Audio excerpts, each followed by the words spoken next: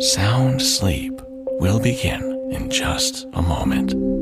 But first, a word from our sponsors. When you need mealtime inspiration, it's worth shopping Kroger, where you'll find over 30,000 mouth-watering choices that excite your inner foodie. And no matter what tasty choice you make, you'll enjoy our everyday low prices, plus extra ways to save, like digital coupons worth over $600 each week. You can also save up to $1 off per gallon at the pump with fuel points. More savings and more inspiring flavors make shopping Kroger worth it every time. Kroger, fresh for everyone. Fuel restrictions apply. Hello, and welcome to Sound Sleep. I'm your host, Adam. Thanks for joining me.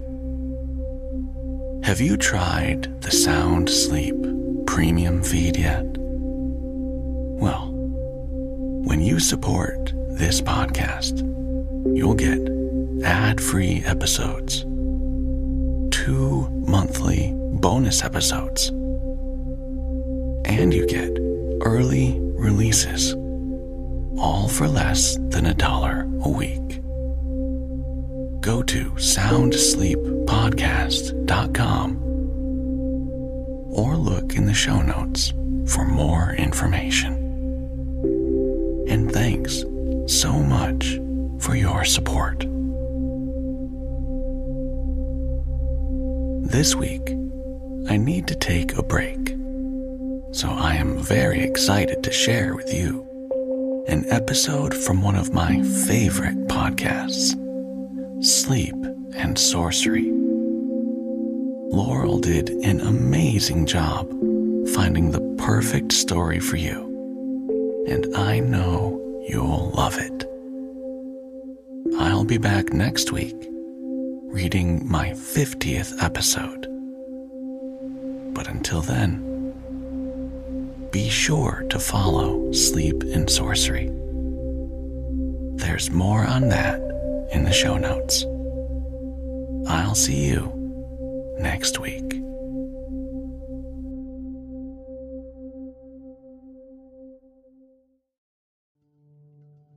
I'd like to tell you about a podcast that has been really helpful to me, called The Better Mental Health Show. Host Dr. Chris Fasano gives us simple strategies to talk to kids about their mental health at a young age. Because if we talk with them about their emotions and the importance of mental health as an equivalent of physical health and how to cope through tough times, then our children will grow to be stronger and live happier lives. Find the Better Mental Health Show everywhere you listen to podcasts, or go to mentalstrongkids.com.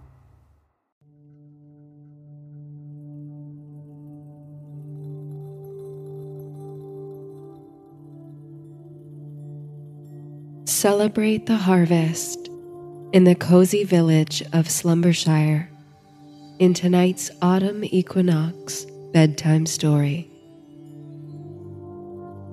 Sleep and Sorcery is a folklore and fantasy-inspired sleep series. My name is Laurel, and I'll be your guide on tonight's fantastical journey. Sleep and Sorcery is 1 part bedtime story, 1 part guided meditation, and 1 part dreamy adventure. If you're still awake, as the story concludes, I'll guide you through a relaxing body scan for meaningful rest. In tonight's story, we're going back to the sleepy halfling village of Slumbershire, where preparations are underway for a harvest festival at the autumnal equinox. You assist in setting up, then enjoy the rites and rituals against a glorious sunset. Around a fire, a halfling is telling stories of his adventures and the legends of the land. You join the circle, curious to learn more about the world beyond the village.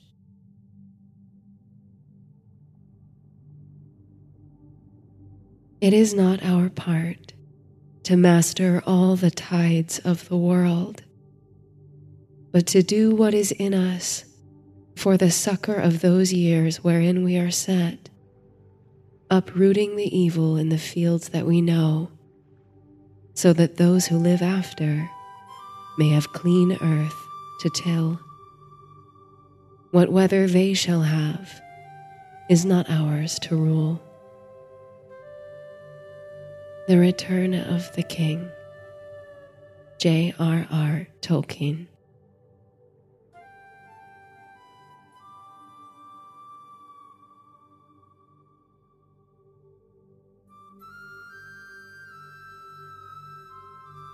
The end of summer is a bittersweet time. Farewell to flushed cheeks and drowsy mornings, lazy days, heat and slow work, books and boats and bright sunsets. The air changes, grows alive and electric, and the energy shifts among your fellows. They rise earlier, they work longer.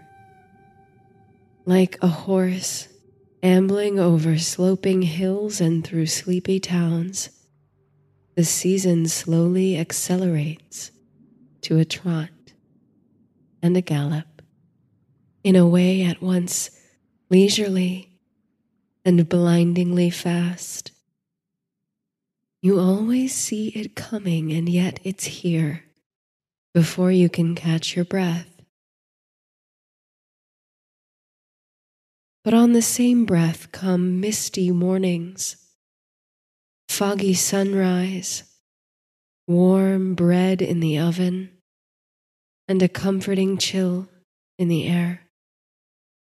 Autumn arrives on silver wings and crisp leaves. The harvest approaches. It smells of spices and plump, ripe fruits. It tastes of apples and figs.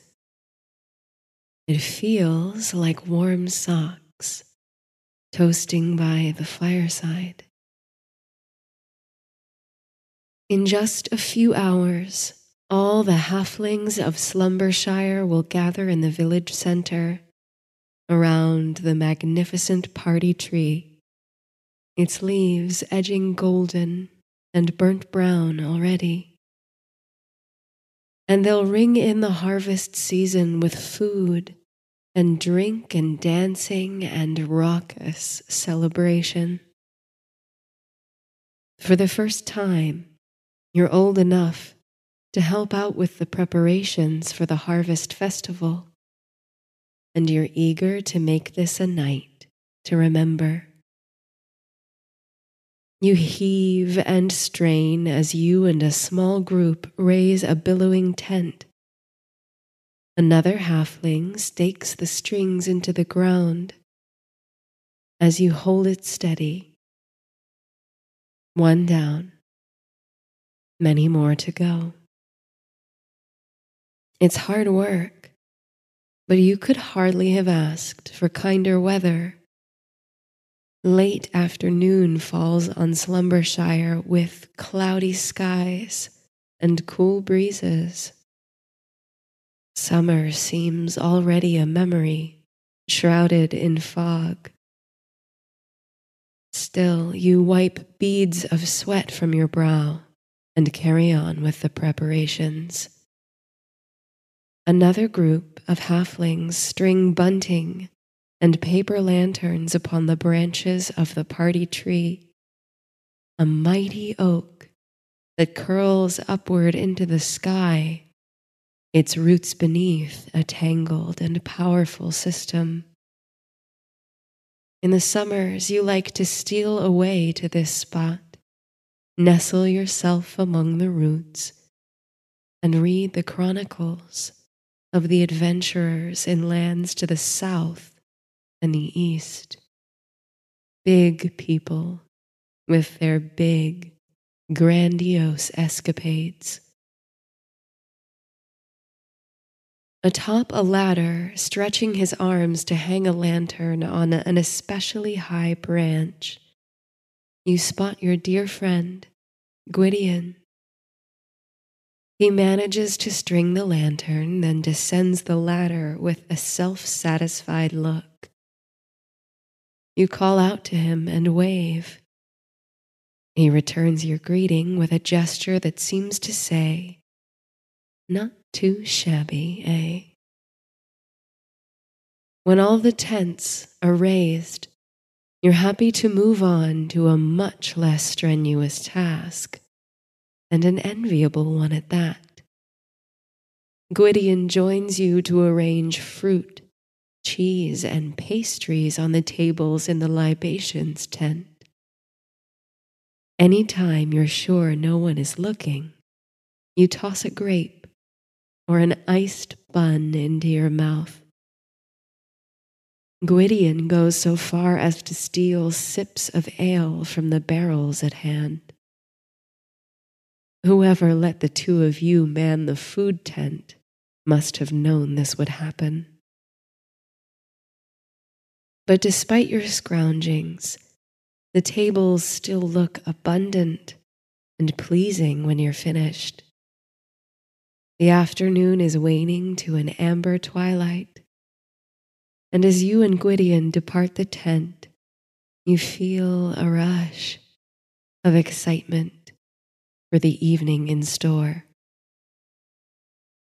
As the light leaves and a spectacular sunset all crimson and blush burns over the western foothills, the paper lanterns in the party tree begin to sing among its leaves.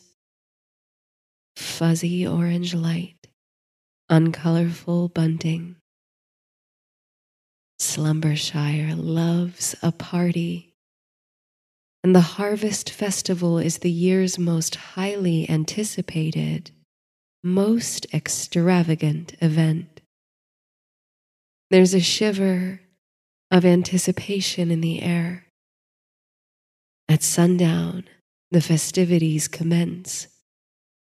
The hour is nearly upon you. You and Gwydion confer about the latest whispers you've heard about the village. You speculate as to who will be in attendance tonight. A redundant line of inquiry most years, as this great spectacle draws every halfling from the village and the smaller settlements on the outskirts of Slumbershire. The farming families, of course, provide much of the food and drink for the evening, and even the folks who live near the water to the far west make the journey to celebrate. But this year, there's been gossip of an unexpected guest.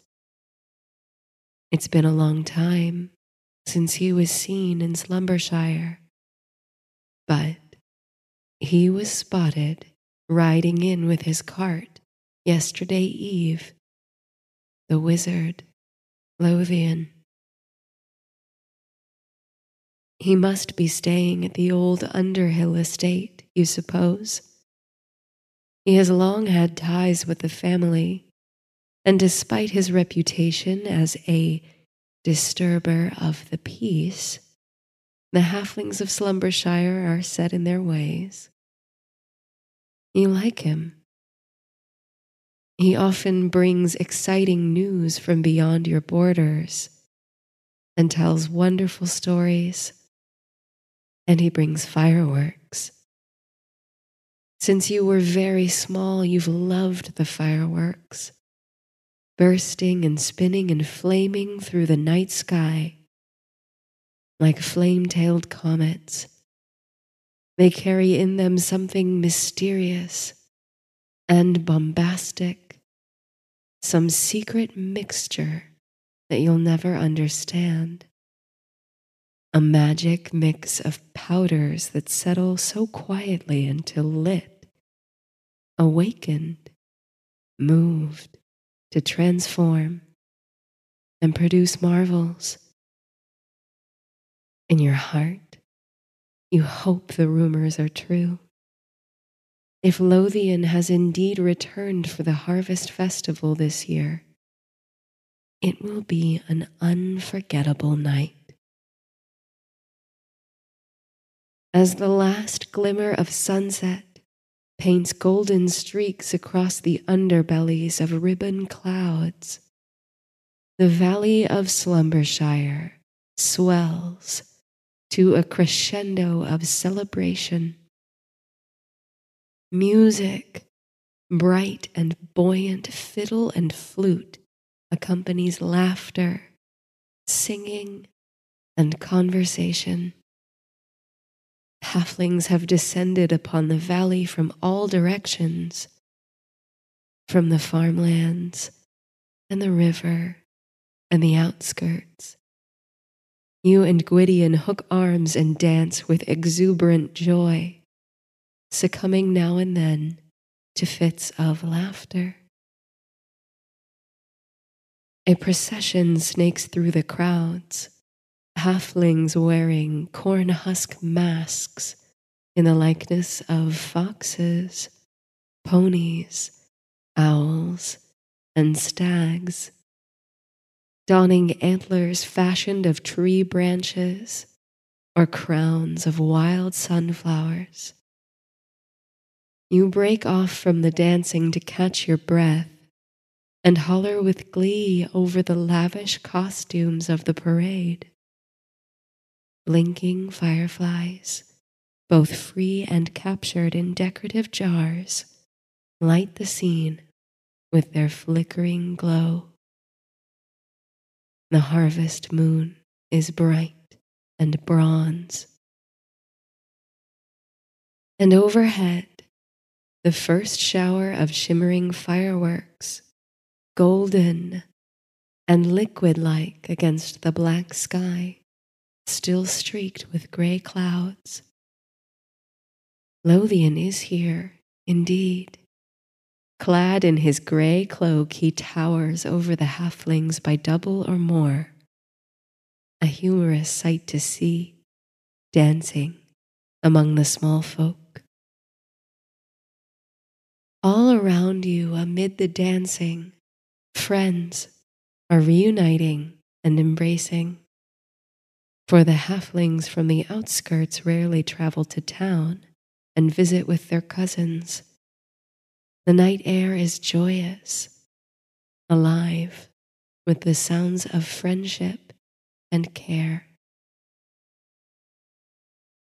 Wrenching yourself from the dancing, you fling into an open seat, cheeks aching from smiling, breath heavy from movement. Gwydion joins you at a table. He pulls an apple from his sleeve, shines it against his shirt, and takes a crisp bite. The dancing is winding down, generally. The mayor, Theo Underhill, is trying in vain to draw the partygoers' attention. It's almost time for his opening remarks. The stragglers, though, are dancing as enthusiastically as ever. Among them is Matholwch Bramblefoot, dancing with Marigold Swift, a big, infectious grin upon his face. If memory serves, he was once a rather reserved halfling, but he returned last spring from adventures in the East, changed, a good foot brighter, and more capable than he was before, but also more commanding somehow.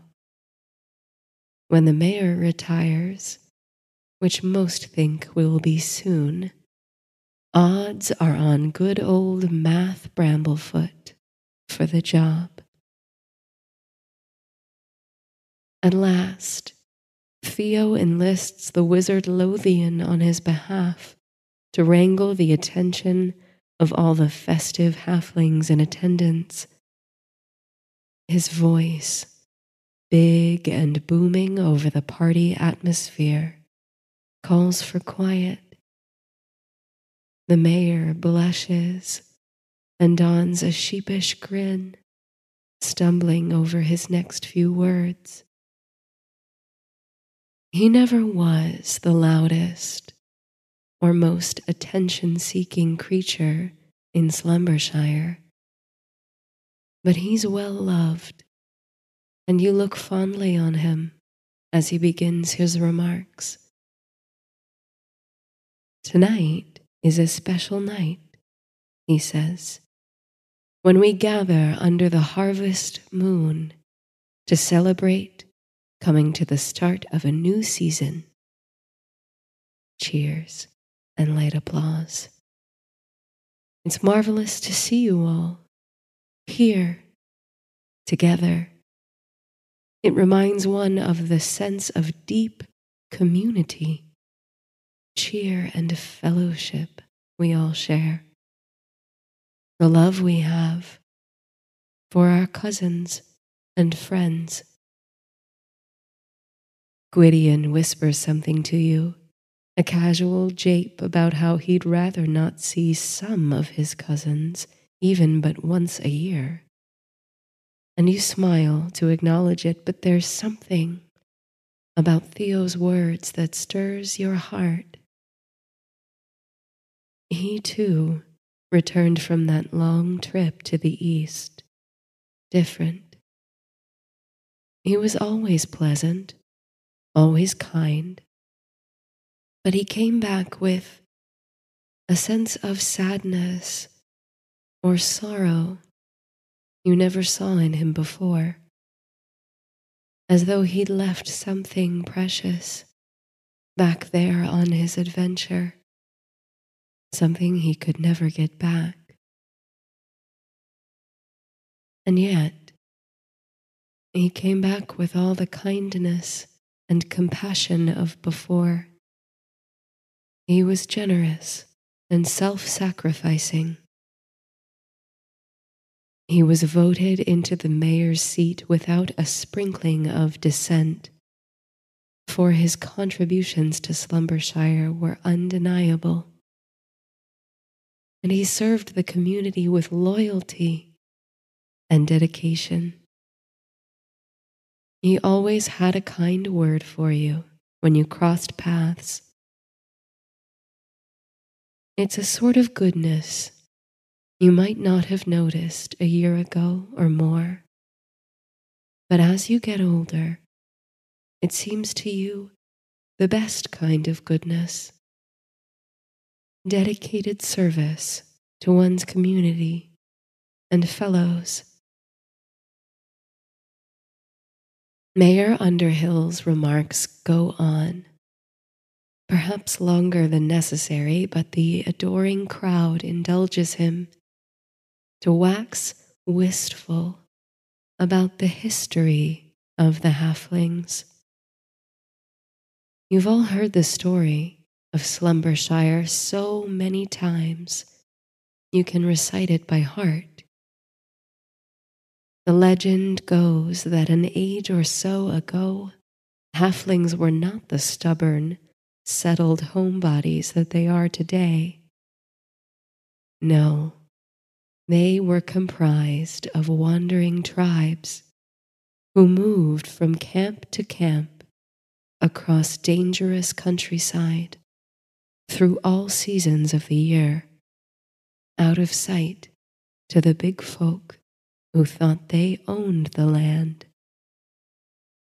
They kept great caravans that trundled over mountain passes and across roaring rivers.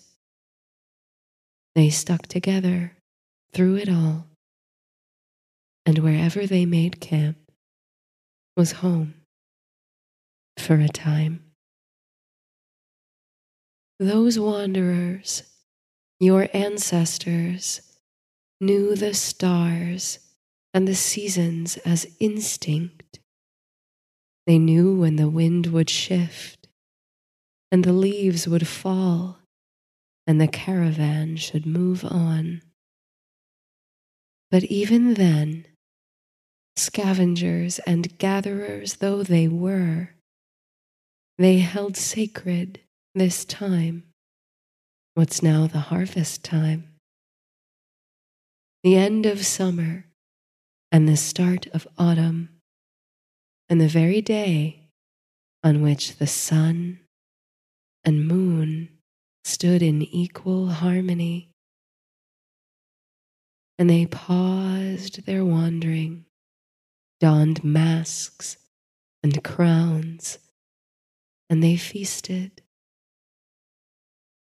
With full carts and even fuller bellies, they honored their lost. And as the season passed in their glade, they moved on. But, so the legend says, the halflings grew weary of this constant movement. As the tides changed in the land, some regions became desolate and impassable. Others were too dangerous to set foot in. So slowly the nomadic tradition began to die out. Clans began to break from the caravan, preferring to grow roots in the pleasant enough West Country. Soon, there were no more carts rolling over the mountains or fording the rivers. They followed a star. That very star, in fact. And now, Theo points to the brightest star in the firmament, just overhead, peeking through a streak of clouds, the one that shines silver in the autumn, and thus is called the Silver Star, or the Gray Man. They followed the Gray Man here, to this valley, where the halflings settled at last and established the village of Slumbershire, a place to rest. Here they learned to cultivate their own food and raise families in one place, together. It truly is a blessing, the mayor continues, to live on fertile land, to plant crops and see them grow, to witness every stage in the cycle, from seeding and sowing to reaping and harvesting, to have one's hand in the soil. Never forget that, Theo urges. What a blessing it is to see your seeds sprout and bloom and grow. That's why we're all here today, of course, to ring in the harvest, but also to toast each other and toast our ancestors who put down their carts and founded their home here. Those halflings whose legend we walk in the shadows of.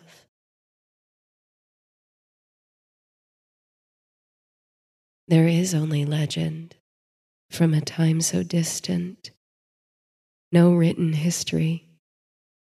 Such things only began to be recorded a generation or so ago, and rarely about such unimportant things. The chronicles you read from time to time are the stories of great people, powerful people, noble people, folks from great houses and royal bloodlines. But you've heard tell that Theo Underhill with the assistance of Math Bramblefoot, is writing such a history of the halflings, piecing it together from old maps and journals, while painstakingly archiving everything happening now. You wonder if you and Gwydion and your family and friends feature in Theo's chronicles. It's a funny thought, you suppose, that what you do now could ever belong in the halls of history. And for the first time, you have an uncanny sort of realization. Something that ought to have been obvious, you suppose,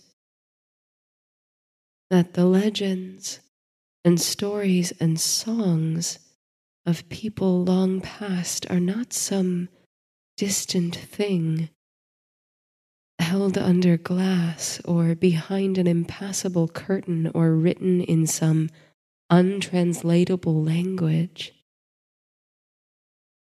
They're happening now and at every moment.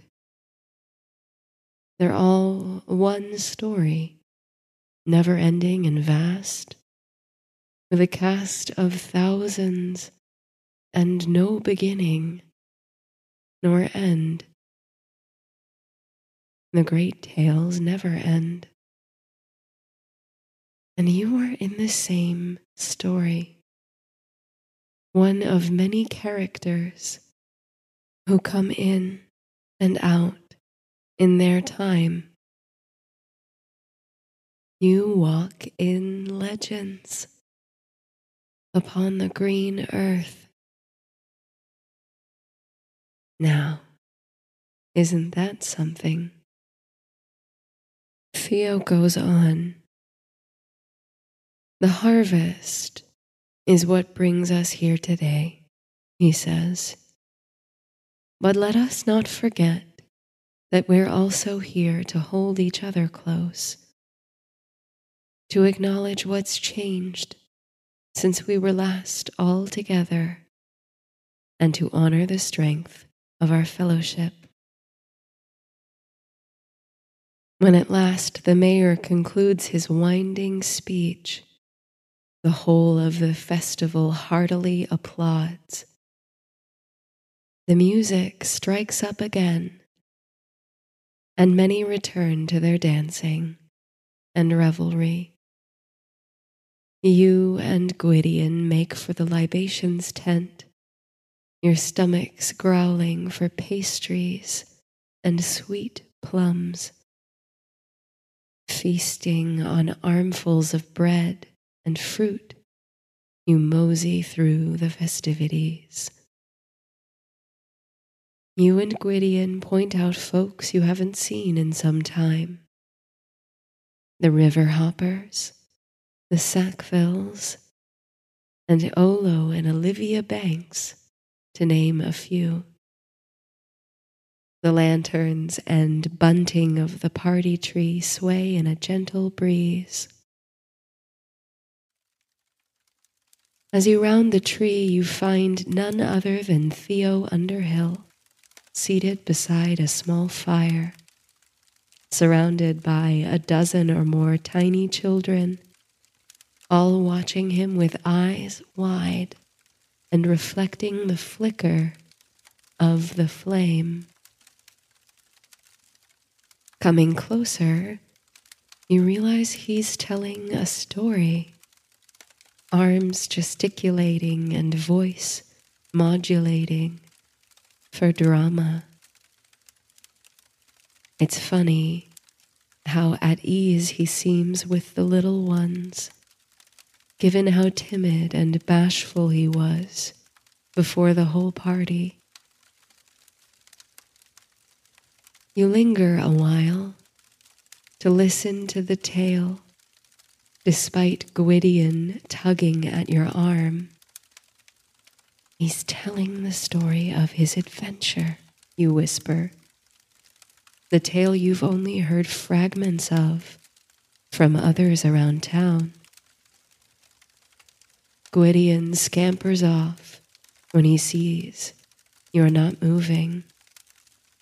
He's never been able to sit still for long.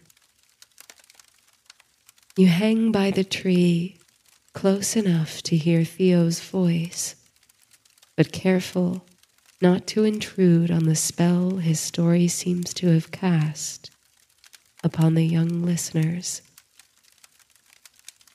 There's a kind of cozy protection around the fire, like an enchantment, muffling the voices and songs of merriment just steps away. So, there we were, Theo Underhill says, an air of mystery in his voice. Having just left the realm of the Elven Queen, preparing to sail east.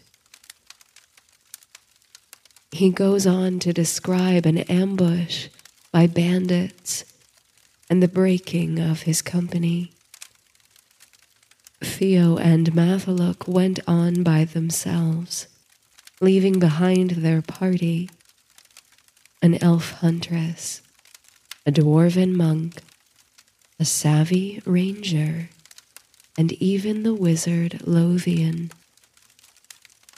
No one could protect them on their perilous quest. They must go alone.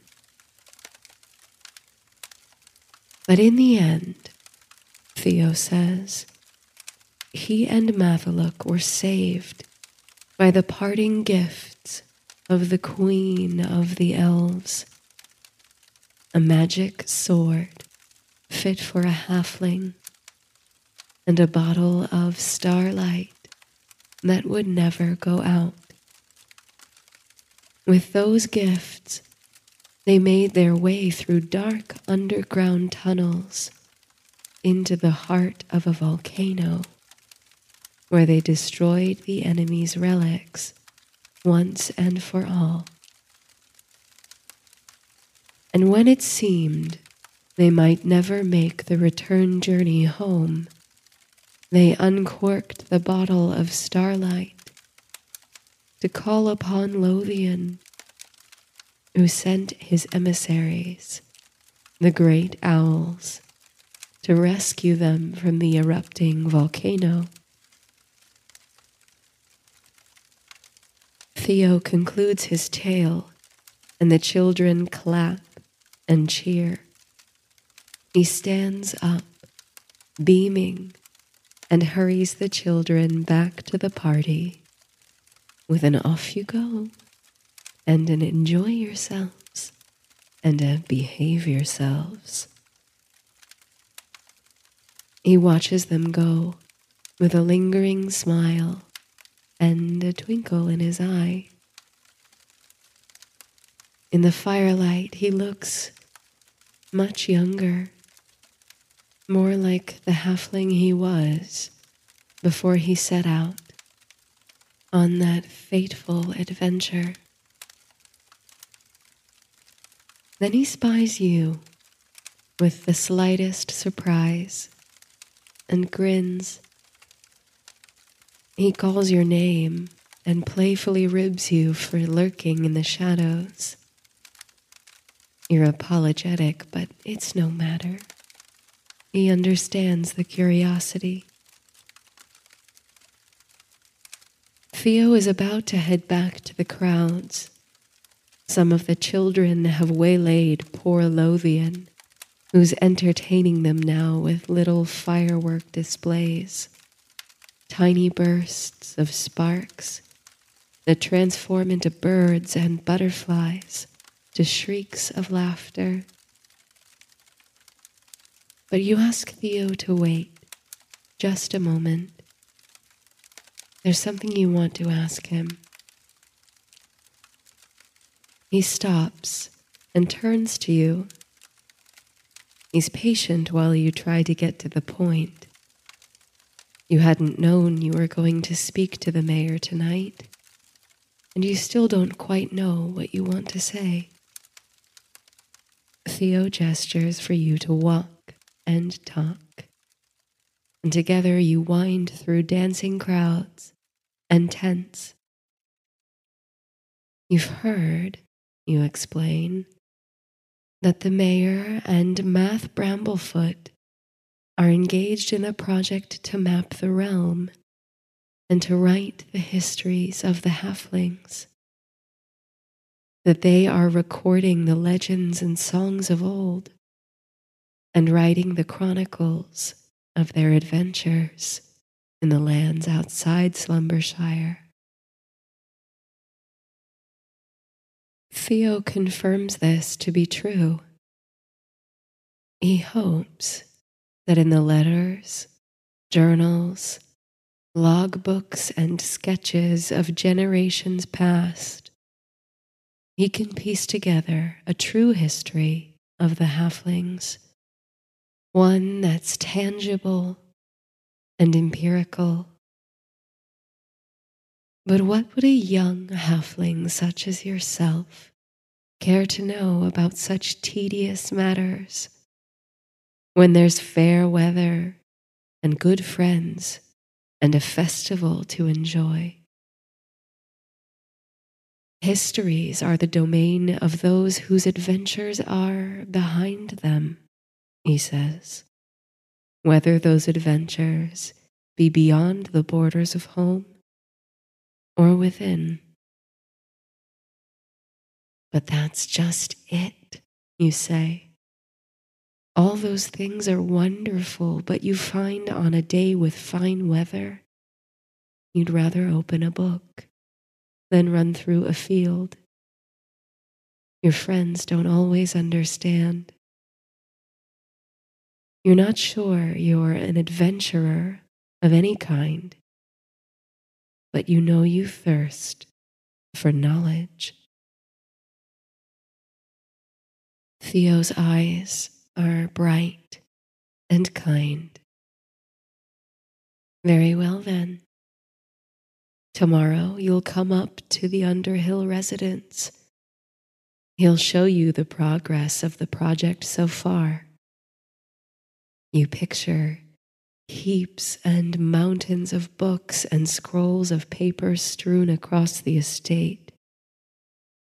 You feel a swell of excitement. And if the tedium of tracing and transcription doesn't scare you away in the first hour, well, Mayor Underhill and Mr. Bramblefoot could certainly use a scribe, an apprentice, if you will.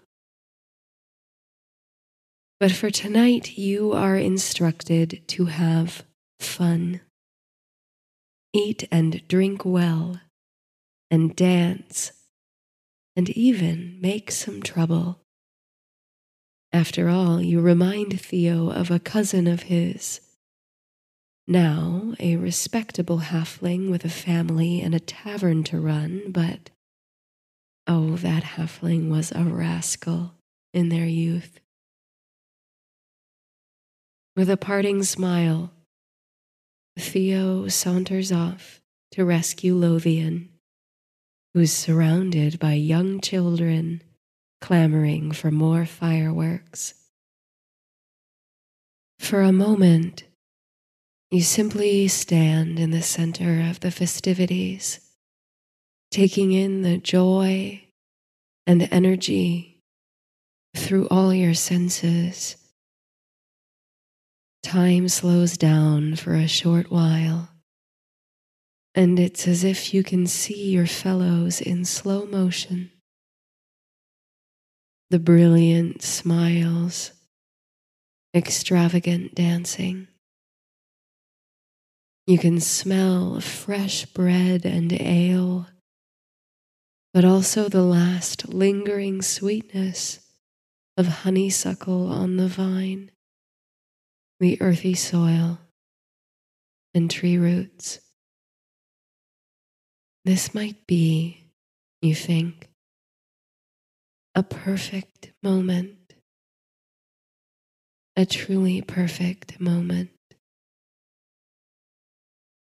You feel complete joy, serenity, and safety. You hardly want the night to end. But underneath it, there is a shiver of excitement and intrigue. The promise of your involvement in Theo and Mathaluk's project. What great things you're sure to learn under their mentorship. You can't wait for tomorrow. The spell of your perfect moment is broken by a whistling sound, almost like a tea kettle announcing its boil. You follow the sound with your eyes, locating a small ember of burning light shooting upward into the sky. Half a moment later, when it reaches a height beyond the highest branches of the party tree, halfway to the stars, you reckon, it bursts with a crackle and showers the valley in green and gold. The crowd falls silent. The eyes of all the festival goers turn upward and catch the reflection of the fiery spectacle, sparkling like jewels in the night's dim. The sparks fall in streaming patterns, then spring to life in the shapes of dragonflies, buzzing around the glen before smoldering into smoke. And soon the silence breaks again into cheers and applause and hollers and laughter.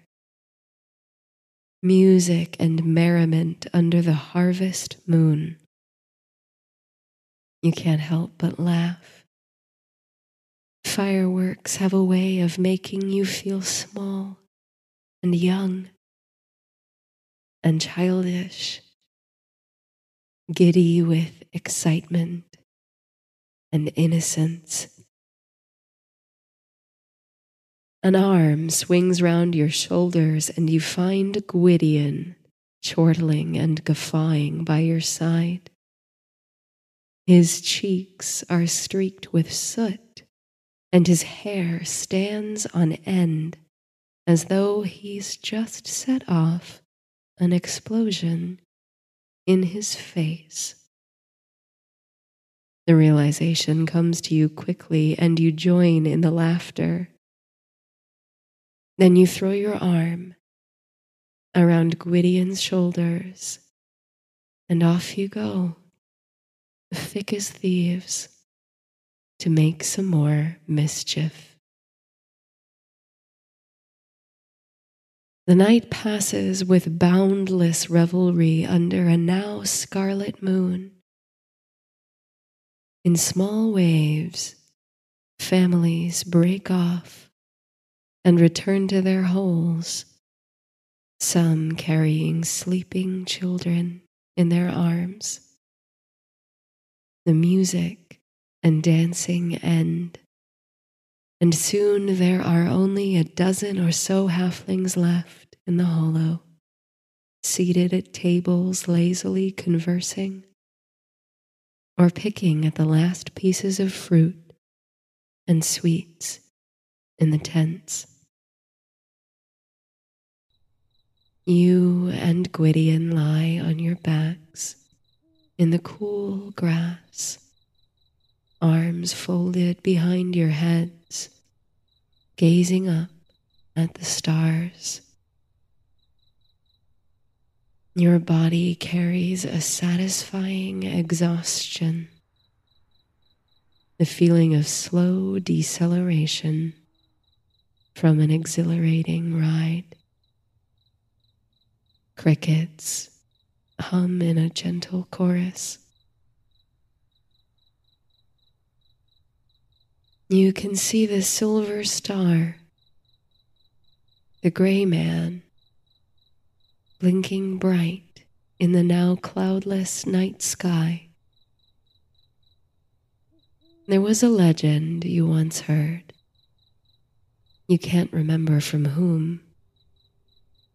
That it's called the gray man not only for its unique hue, but because it first appeared on the night a man fell from the sky.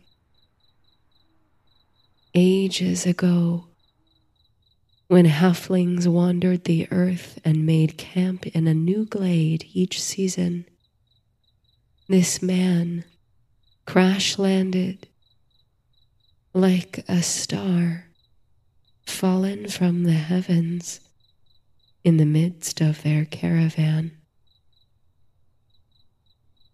They took the stranger in, clothed and fed him, and in return he donned a gray cloak and led the tribes to a verdant valley in the light of the silver star. You wonder how much truth there is to such a story. You'll have to ask Theo Underhill, though you suspect it's one of those holdovers from legend and myth that has little basis in reality. A dandelion breeze rustles the leaves of the party tree. You're not even sure what time of night it is. You ask Gwydion about the firework he snatched, whether the wizard ever caught up with him. Gwydion doesn't respond, and a quiet snore informs you that he's fallen asleep. You smile. It's quiet, except for the crickets and the breeze and the leaves. A very noisy kind of quiet, you suppose. You think about the story Theo was telling to the children. You try to imagine the wild and wonderful places he described. The domain of the elven queen, the mouth of a live volcano, rivers and caves and mountain passes. You try to picture the enormous owls who came to the rescue of Theo Underhill and Math Bramblefoot. What it was like to be carried through the great skies. How different, how much smaller home must have appeared upon their return. It must be hard to come home after a long journey, you think. Oh, but it must be a relief, too. The pictures in your mind of Theo and Mathaluk's grand adventures in distant lands are marvelous. You imagine spitting lava and wild forests and trees that pull up their roots and walk like men. What wonders must lie beyond the borders of home? And yet, you think, none of the wonders of your imagination, brilliant and beautiful as they are, hold a candle to the peace and perfection of Slumbershire. Surely there's a certain appeal in overgrown woods where nature is untamed and victorious, but that comes with its own dangers, and the prospect of lands to the east where nothing grows, where all is waste. What a tragic thought. But here, in the valley, nestled between green hills and glorious pastures, the silver star shines on the perfect balance. Flowers climb trellises, and trees reach into the firmament. Crops grow in abundance, and moss forms on the rocks of the river. We plant seeds, and we see them grow to fruition. The land is cultivated, stewarded in harmony with the people. We give to each other. In this moment, that seems to you the best kind of goodness, to give blessings to the earth and receive blessings in return. Gwydion's breath slows down as he slumbers beside you in the tall grass, shifting in a warm breeze that feels like the last kiss of summer. Sometime later, you drift off too, under the harvest moon.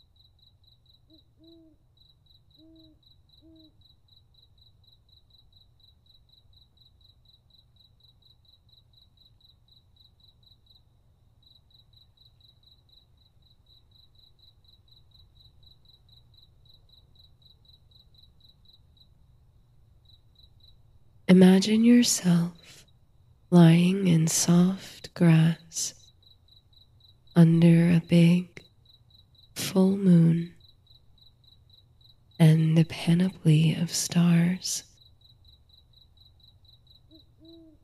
The air is sweet with night blooming flowers.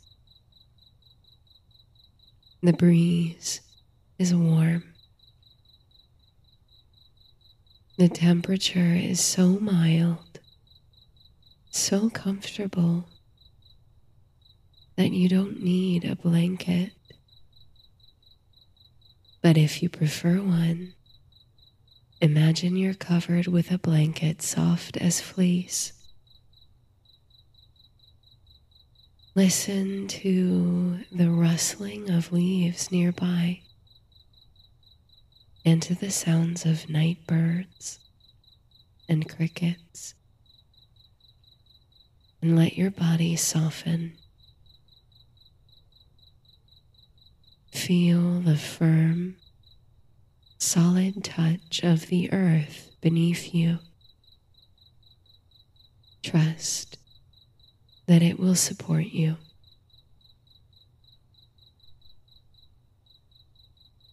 Now, we'll rotate our consciousness through the parts of the body,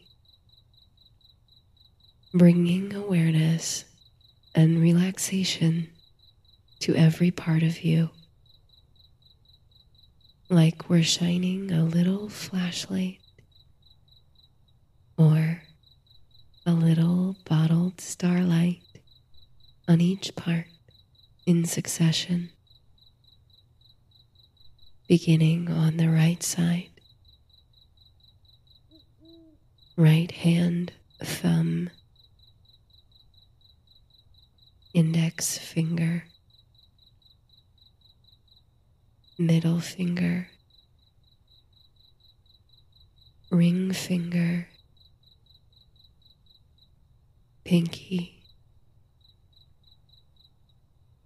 the space between the fingers, the palm, the wrist, the forearm, the elbow, the upper arm, the shoulder, the right side of the chest, right side of the waist, right hip, right thigh, right knee, right shin and calf, right ankle, right heel, sole of the right foot, the right ball mound,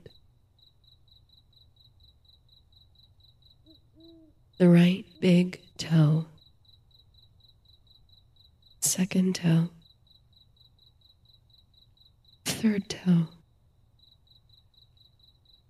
fourth toe, pinky toe, the space between the toes.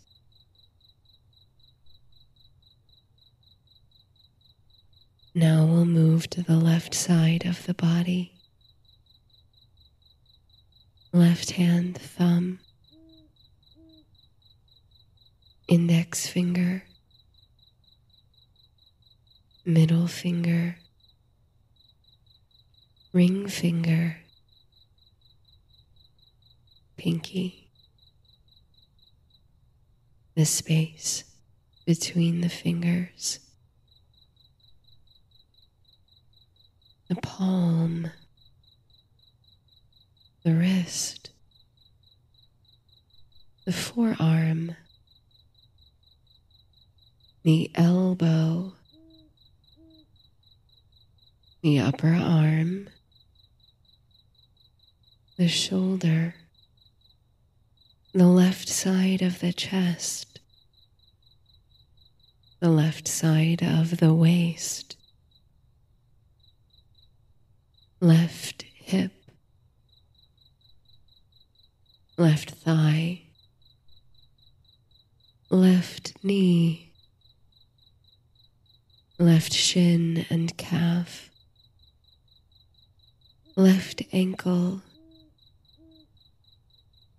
left heel, sole of the left foot, the left ball mound,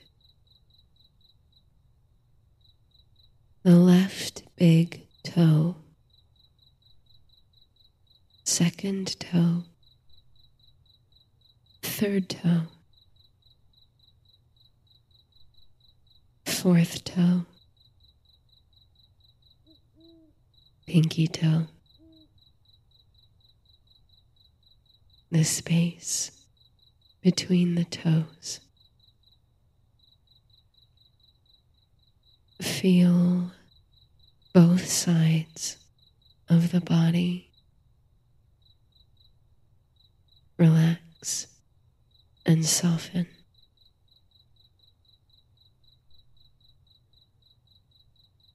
Feel the muscles of the neck, where the neck meets the breastbone, the base of the head,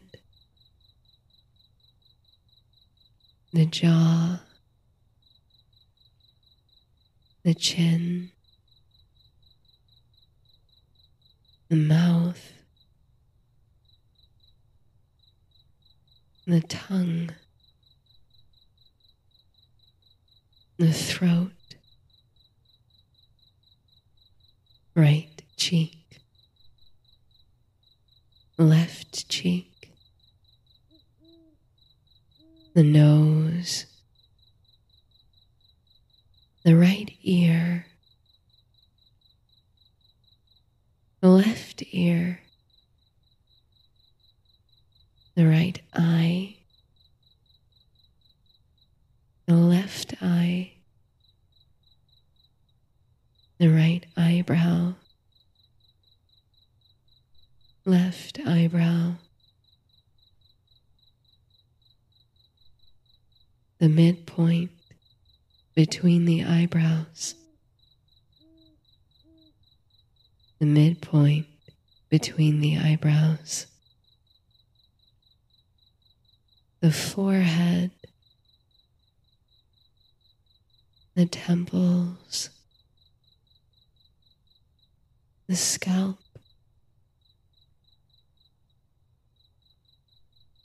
the very top of the head. Relax and soften. Feel the whole body safe and soft and supported by the earth. Breathe. Relax.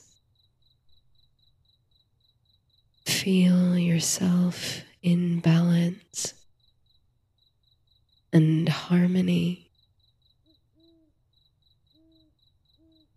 with the turning of the earth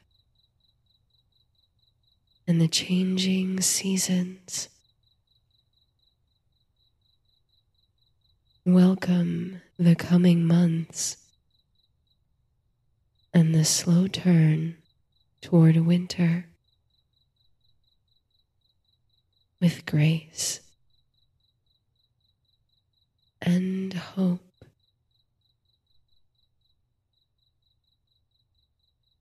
For it is not our part to master all the tides of the world, but to do what is in us for the succor of those years wherein we are set, so that those who live after us may have clean earth to till.